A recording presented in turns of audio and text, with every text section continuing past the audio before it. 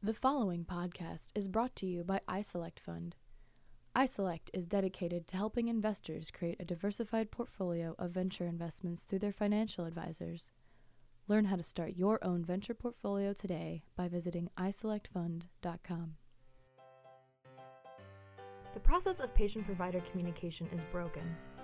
Healthcare happens outside the traditional office visits, but providers don't have the time to reach out and manage every patient every day.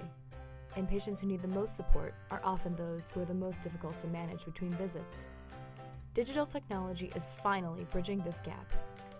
On this episode of Innovation Anarchy, we speak with Epharmix CEO Blake Marggraff.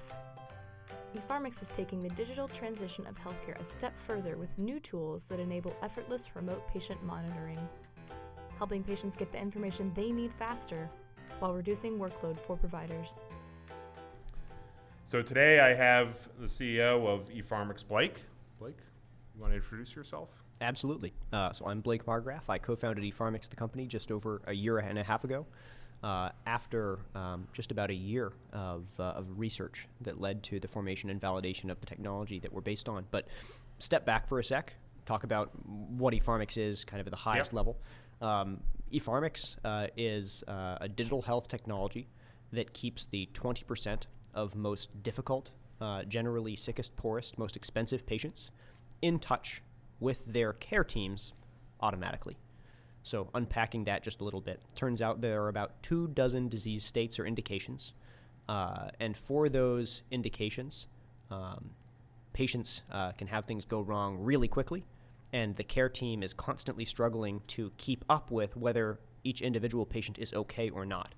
So Epharmix sends the right question to the right patient at the right time, and if and only if something starts to go wrong, the care team that's watching over that patient is then able to reach out and intervene and help. So what do you mean by trajectory. Disease?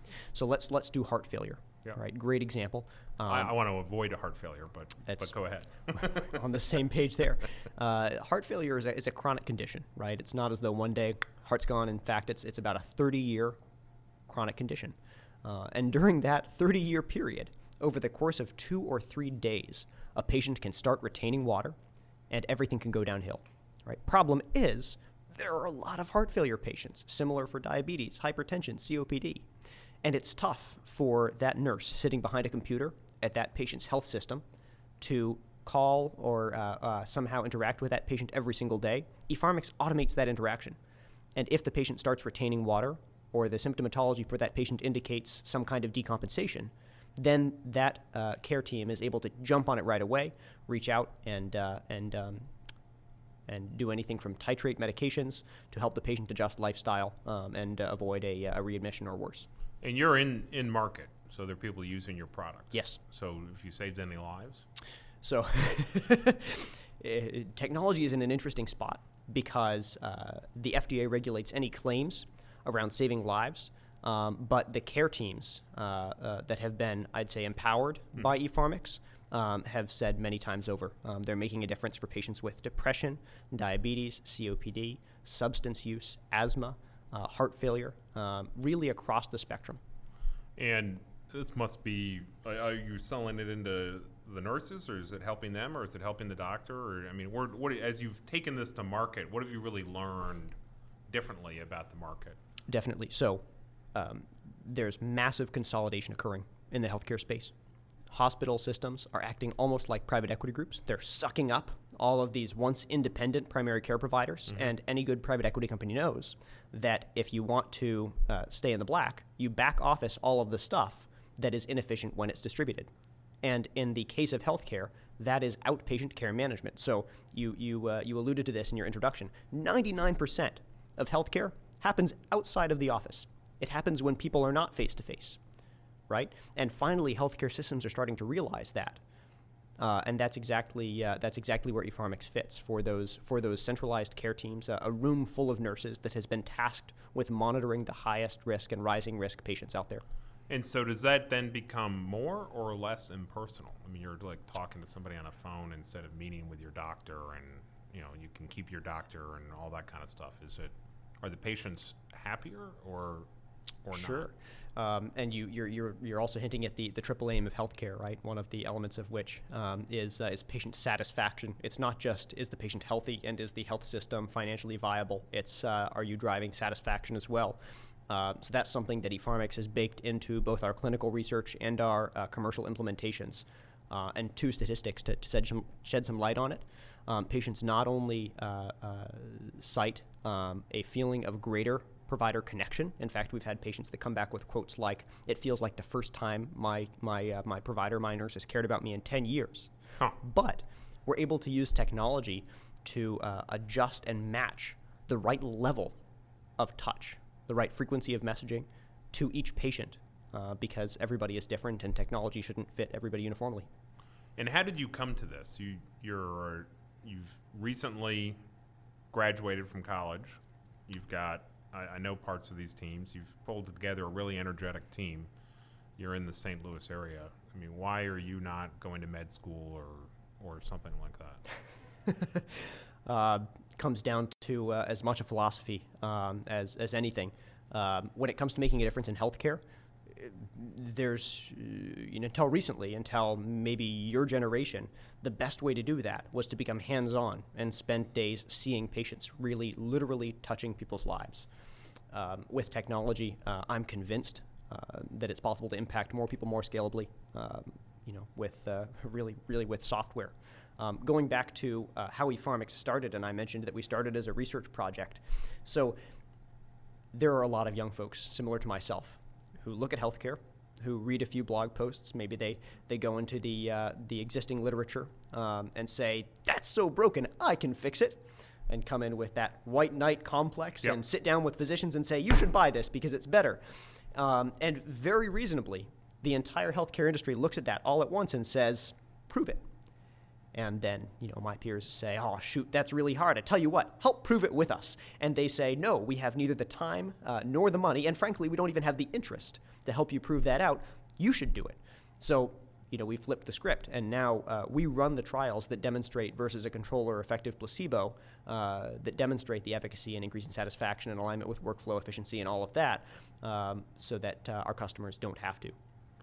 So you're launched initially in terms of helping specific disease classes. And I think when we first met, it's been a long objective of mine as an investor to think, how do we fix healthcare? And my experience in other markets is you fix it with data. If you look over periods of time, look at data, it teaches you things that you had you just couldn't figure out any other way. And when we first met, one of the things that got me excited about what you were doing at Epharmix is it felt like there was a way to finally get access over time to that data and look at things over long periods of time to understand health. You're not doing that now. Is that down the road? Is that, or maybe you are doing it to some degree. What do you, you're doing your first act. Yes. You've got 20 disease classes. Maybe you'll add 40 or 50, but what's the second act? Sure. So for each of these disease classes, the primary value of Epharmix is that rolling 2-week period during which it's unlikely the patient would have any communication with his or her provider, right? It's that pretty well identified and recognized blind spot in the healthcare system. At the same time, the benefit, as really you're saying, the benefit of tracking that 2-week period for months, years on end, is you wind up with really solid longitudinal data. And I'd go so far as to call it more than just big data. It's rare data, especially for this population. Mm-hmm. It's not being thrown off of an Apple Watch or a Fitbit. This is the stuff that, pardon the expression, but folks are literally dying to know, and is costing tens of thousands of dollars per patient per year because it is not known. So the second act is to figure out how to get even better data from patients, but really we're already there in a big way for the 24 disease states that we support. And so I think I heard you say this. So it's not what's their pulse, but you're gathering other additional data specific to that disease class in context. Yep. which then if we start to go back to statistics, we can start doing correlation analysis and start driving things in a different way. Exactly. And this is where you'll hear the doctors and nurses that might be listening to this groaning saying, oh, come on, guys, but every patient is different. And that's so true, which is why I think overreaching is another one of the major sins of health technology today. Technology tries to do everything, be everything, solve all of the problems, where instead the first act, I think it's accurate to say, is acting as the glue between a very well-informed and experienced provider and that patient. Right? So before you try and get smart, let's just establish that you can keep patients engaged for a while, add real value to the clinicians that are trying to help those patients, and then take it a step further, then say, hey, maybe we can do something predictive. So are you know, that transition from Act 1 to Act 2, normally what starts to happen is somebody like a clinician would say, my conventional wisdom was X. Now that I'm seeing this data, I've changed my view. Yes. Have you hit that part yet? Is there anything that you've done where you've sort of, a clinician has sort of shifted from that reluctance and shifted over yet? Or what do you think that'll look like when it happens? I think it will look like taking in. It will be more possible as there are more streams of data available, and we're a relatively young company. So one of those streams might be claims analysis. You know, what's actually happening to that patient, and how does that align with or not align with the data that's being collected. Then as wearables become more prevalent, as you know, aggregated data, even about geographic environments, becomes more present. We'll be able to build things more and more. Good example: every time there's smog in a major city, the dyspneic events for COPD patients, essentially their exacerbations, increase. Right, and it only happens for some patients. It doesn't necessarily happen for all patients. What if you could realize that was happening and then alert the provider or alert the patients directly to take action to avoid it? So what would you do? Would you staff up more for more calls, or prepare the ER differently for them to come in? Or, I mean, would it go that far? It might be. So the question you're asking is, what is the intervention, right? Yeah. How does the smart person in the room or the smart technology in the room intervene? And it might be as simple as telling that patient to stay inside that day. Huh. Yeah, healthcare is often, death by 1,000 cuts. It's not as though something goes catastrophically wrong. It's just over that 99% of outpatient time, the bad stuff builds up, and there aren't enough incidents or opportunities to correct, and things go wrong, and dollars are lost. And you can, I guess, technically do that correlation analysis down the road and have it tease it out of the data and realize that it's there. Correct. Again, you need the rare data in order to make that possible. Right. So, you've got a whole bunch of customers out there that are all running around with iPhones and watches with Fitbits giving answers, or I mean, are those the people here that we're trying to help? I'd love to help them. They just don't need that much help in the first place. So, we're focusing on as a company that 20% of really tough patients. There was a great review board article that came out recently showing what a lot of providers have intuited. Just helping the toughest 5% isn't enough, even though that 5% accounts for about 50% of the cost, right?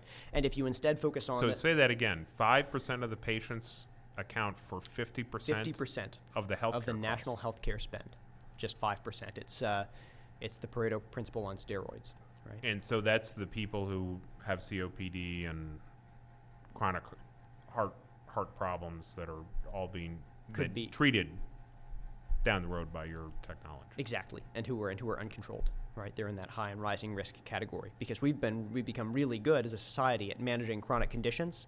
If you know what's happening all the time. Problem is, this is the real world. You don't know what's happening all the time.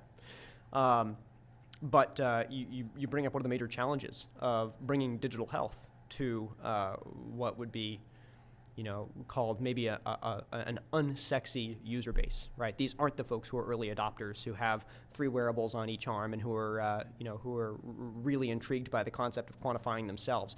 These are the folks who are working hard just to live from day to day, and maybe their own healthcare isn't and potentially shouldn't be a priority, right? Which means that a technology developed and designed for those people has to meet them where they are technologically, and also in terms of health literacy. So the first step is matching them with technology that fits their disease state or disease states, right? If they have diabetes, let's meet them there. If they have heart failure, let's meet them there. If they have an issue with substance use, let's meet them there. Let's not just throw a portal at them and hope that they reach out. Mm-hmm.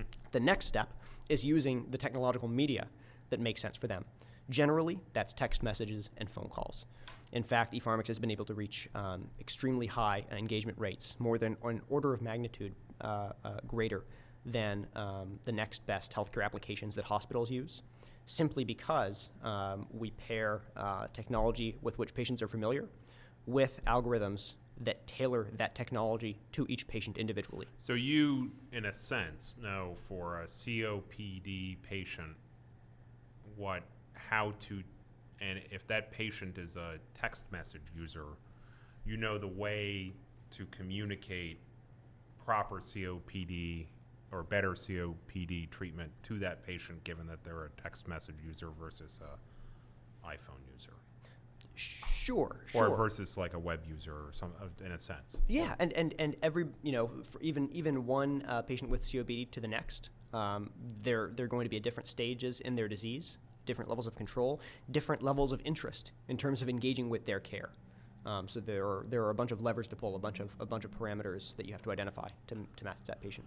So if we sort of look at the cost of healthcare going out, and so often we talk about healthcare and say, well, this is really, cost is no limit, cost is going to go up, people need to be treated, we need to come up with new cancer therapies and things because there are all these challenges. But meanwhile, you're saying, hey, with some fairly simple technology properly deployed, we can make it so that the 5% that have 50% of the cost are treated more effectively. Which of those two paths do you think reduces the cost of healthcare and improves survivability faster? So there was a great back of the envelope calculation that showed that for the top 1 or 2% of utilizers in the healthcare system, you could give them an Uber and a dedicated on-site nurse, and whenever something went wrong, put them in the Uber and take them to and from that nurse, and that would save money versus the existing care pathway of admitting them to the emergency room, getting them back out, hoping they don't come back, which is pretty crazy, right? It gives you a sense of where the line for positive return on investment is in healthcare solutions. I think it's not a simple answer. Instead, it's all about matching the solutions, many of which are going to be technology-based, with the different strata of risk and cost for a patient population. So does that mean it's really hard? Or are we going to be bringing out tools, or entrepreneurs could be stepping in? Can entrepreneurs step into this market controlled by doctors and learn what you've learned in terms of, hey, we can bring innovation into this market. Here's the trick to do it, and get doctors to adopt more readily? Sure. Yes. And looking at another macro trend in the healthcare, which is the shift away from fee-for-service to value-based care, it's no longer about convincing a single doctor that something is good for his or her patient, right? Think back to the days of pharma and the Sunshine Act, and this whole dynamic of trying to get physicians to do something for their patients. Mm-hmm. Now we're talking about getting chief financial officers to make enterprise level purchasing decisions that will have ramifications for the next 5 years for their new relationships with self-insured employers. So I guess in a simple version, it's a little bit, and I say this with care because I'm beginning to learn how much I don't know, it's a little bit naive to think that you can come into healthcare, help a doctor do something a little bit better, and actually have that be sustainable and viable as a business. And why is that? Is it Doctors are no longer just by themselves the only points of influence and impact in healthcare. Now it's a much larger machine. being the CFO and being the institutional Correct. momentum and the That's right. sort of here's how we pay for things. And So here's an interesting analogy that might resonate with folks who are looking to get into the digital health startup side of things. There's B2B, business to business sales and business model, right? Mm-hmm. And then there's B2C, business to consumer. Maybe there's something in the middle that ought to be called B2D, business to doctor, right? It's definitely not true B2B. The purchasing decisions are not truly financially rational if you're going to primary care provider offices out there in the middle of town. But it's also different from going directly to the patient. It's almost a miniature channel partnership. And just to cut to the chase and give my opinion, I think that's not the most effective way to drive large-scale and sustainable change in healthcare. So we've gone through a period here over the last, call it 7 years, with ACA coming in. Yep. And that has had positive and negative effects. And if you sort of put your objective hat on now and sort of looked at you've lifted the hood up a little bit, you've seen how data can start to improve healthcare. Can you lift the hood a little bit further and sort of suggest how you might fiddle with healthcare going forward a little bit to make it so that it's easier to adopt this type of technology, reduce cost, improve the doctor's job, sort of align all the negatives into positives? Yeah, in other words, what's the magic key to making money in the healthcare industry? Well, and even if it's incremental, Yep. Just going back, Sure. you grew up Yep. in Silicon Valley. Right. Well, your dad was an entrepreneur. Mm-hmm. What was your first, what's the story behind you being involved in one of his early ventures? Weren't you the kid in The Voice and Oh yeah.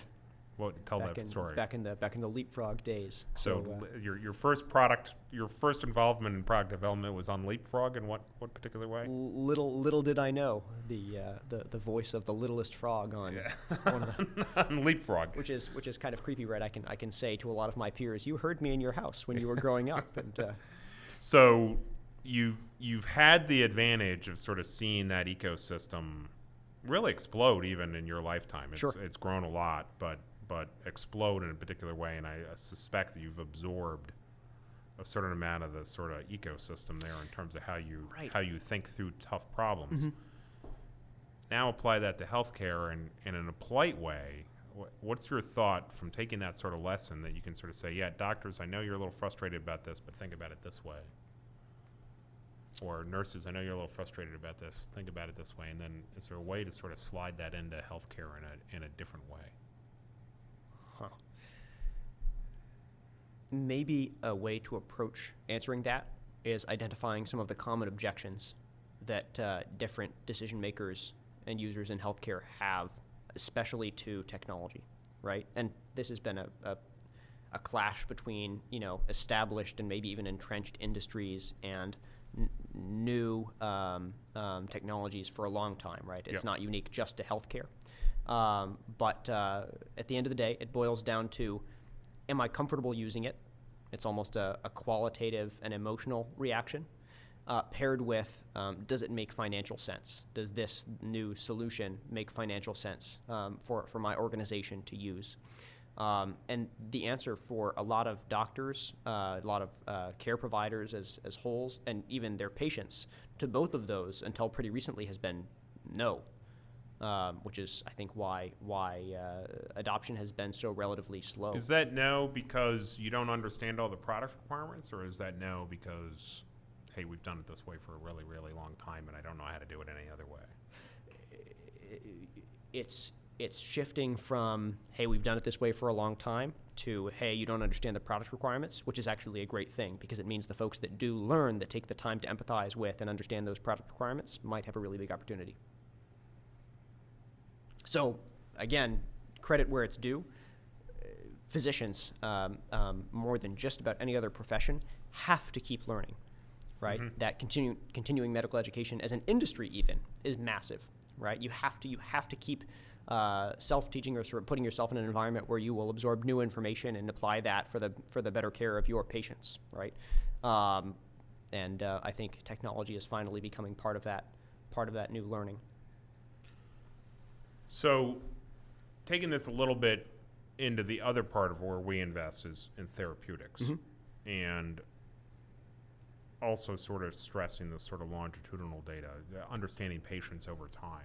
Are you seeing an opportunity, if we look at like phase 2 to phase 3 drug trials, there's about a 60% failure rate, often because of a lack of understanding about patient population and not being able to discern the data. There's a whole bunch of cool stuff going on with RNA and such. Are you seeing yet any opportunity to sort of work your way up into understanding the standards of care beyond?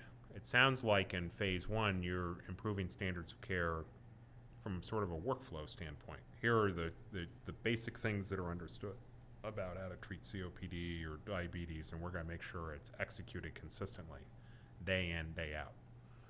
Do you see an opportunity in later phases to be leveraging that data to go upstream into the development of new drug technology?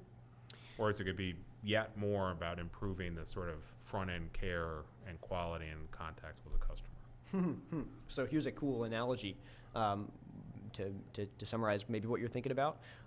What if digital health is to longitudinal care management what genetic analysis is to personalized medicine in terms of chemical therapeutics? I think that's definitely accurate. And then there's the potential intersection or collision of digital health and longitudinal monitoring and data collection with underlying attributes of patients, genetics and proteomics. To start to and do you see an opportunity at some point as people talk about big data coming in and robots and I mean, are all is the industry going to consolidate into a decision tree? The most successful recent changes in emergency room medicine have resulted from decision trees. This patient comes in with certain symptomatology. Let's check certain boxes or not check others and follow down to the decision of whether to admit them, to watch them for a few hours, or to kick them out and say, hey, you're unlikely to need to stay here right now, both financially and medically. So absolutely. And that decision tree is unlikely to ever be the same for one person to the next, because part of the benefit of collecting data over the long term is you can feed that into models that you and I could never even wrap our minds around. But that machines... And then re-reduce it down and figure it out. Bam. So, right. So artificial, again, there's this new buzz phrase in medicine. It's shifting. The big data is kind of dying as a buzz phrase, right? And now it's all about artificial intelligence. Can you sue a bot for malpractice? Well, no, but you can definitely sue somebody for creating it or for using it, right? Yes, I guess that's right. The question is not, will artificial intelligence be applied? It's who's going to apply it correctly first, and in what ways will that be? And I think at first it's not going to be purely clinical. It's going to be in terms of keeping patients engaged for a long time, keeping their care teams active and focused on the right patients for a long time. In fact, I'd say that artificial intelligence is more likely to drive the secondary components of long-term patient monitoring than it is the actual decisions. As we look at investing through iSelect, we focus sort of in two camps. One is down the therapeutic path, which is a very sort of classical, phase 1, phase 2, and it's a very sort of known deterministic model, and you're going to win or you're going to lose, very binary outcome. The other is what we call the gray market. And the gray market is sort of the cash pay market. It is, I know I need to get an MRI. I just want to go find a place to go get the MRI and have it sent to my doctor. And why do I have to go through networks and everything? Or it's go to urgent care. Right. And the service level is higher and it works out for me in a more effective way. Sure. And so one of the things we're intrigued about, and one of the conversations we're having with folks in Washington, is in certain parts of these markets, can we make it easier to do a deliver service in a way that a patient would be willing to pay cash?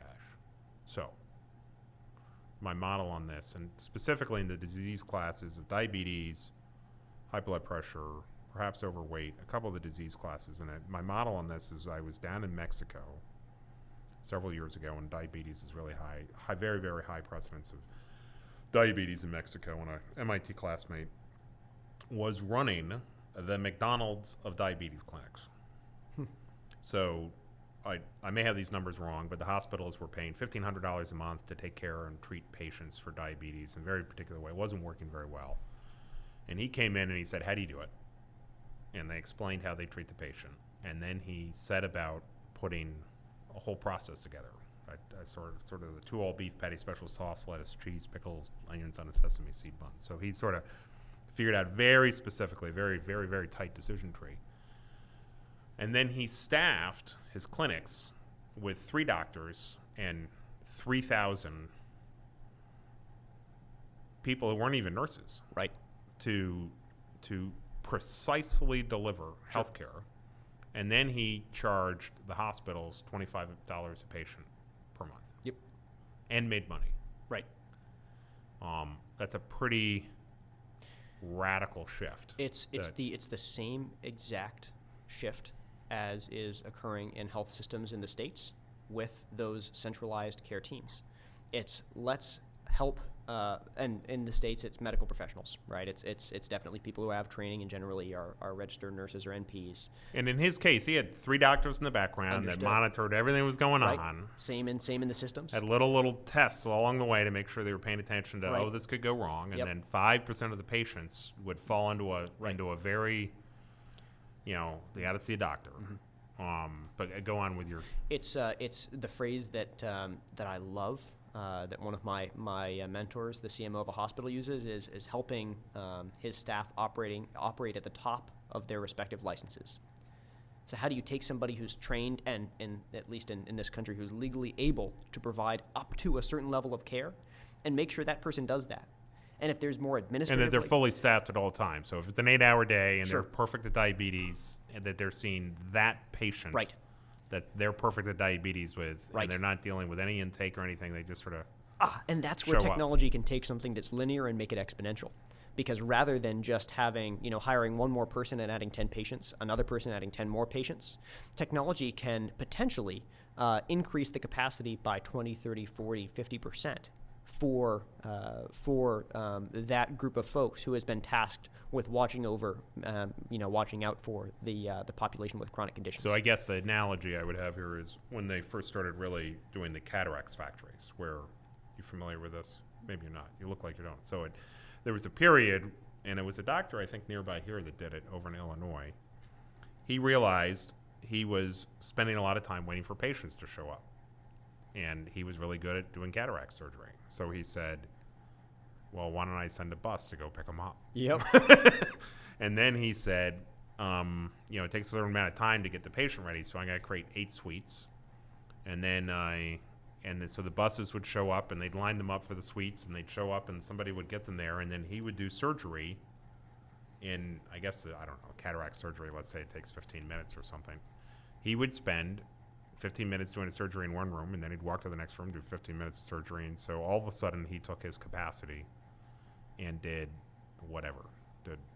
30 surgeries a day when he was before doing 10. Yep. And he could use lower cost resources to go Sure. get people in the room instead of him spending his medical degree to go get it. Absolutely. So, is that an offensive strategy in the healthcare You tell me. solution? You were the or- one that asked in the beginning of this discussion whether technology is making things less personal. I mean, that sounds just about as transactional and wham bam as you can get in medicine. But you also are saying that your patients, because they're getting care, and it sounds like somebody's listening to them. Yep. That their satisfaction rate is going up dramatically. It's a matter of perception, and my guess is the more people that walked in with cataracts and walked out seeing clearly that doctor saw, the happier he was making his hometown. Right? It's totally fair game. And so that you can deliver higher quality service with technology at a lower cost. Yep. And that that the patient outcome is both higher in terms of satisfaction and higher in terms of survival rate Clinical outcomes, or right. treatment or Fewer the admissions, critical things whatever like matters. I live longer, I have a happier life, I have all those different things. That's right. So that all the vectors are aligned. So Yep. we walk into the healthcare conversation thinking that you can't improve quality, cost, and availability. Right. And through technology, we come out the other side. Saying we can improve all three, and we can prove improve by all how three. much we're going to improve each parameter. And so are we on the forefront of Moore's Law in healthcare cost? Call it Williams' Law. I think it's going to be a little bit less aggressive, but Bob Metcalf's a friend, so we may have to call it Metcalf's Law. there you go. So we'll call it Blake's Law. Right. And it's again, medicine is a uniquely artistic science. I think it's fair to describe, and that's reflected in technology. It's a lot of trial and error to get something right, which is, one of the biggest barriers to entry. But once you do get something right, the dollars are absolutely there. Well, and that doctor doing cataract surgery was practicing the science. Right. I mean, he didn't need to. Being a good doctor who can manage people coming in on a bus is Absolutely. not exactly. And how many of his predecessors, messed up the cataract surgery as it was first being developed, right? Well, Before that's it fair. became a science. And I think if you do it 30 times a day, maybe you would get better. But Sure. I don't know. I mean, that's a whole nother. I'm not a cataract surgeon, so I'm not for sure. Yep. But it's been the case, I think, as we've looked at every other industry. As investors, and we look at all industries, we look for patterns. Right. And I was intrigued by this fellow in Mexico. I love that. Yeah. And I'm not sure this gets into 5% of the population's 50% of the cost, but it does strike me that if you address high blood pressure, diabetes, cholesterol, and overweight, you're gonna, and you figure out how to lower the cost of delivering that. Yep. You're going to take a lot of cost out of healthcare. Yep. And then we can spend more money on extreme care when necessary, when somebody needs to get a specialized immunotherapy for glioblastoma. Absolutely. Because we have the freedom to do that because we've sort of addressed the rest of the healthcare cost. Yep. Well, very interesting. Blake, thank you for coming. My pleasure. We're going to have this conversation again. I've been involved in enough technology to have seen this episode before.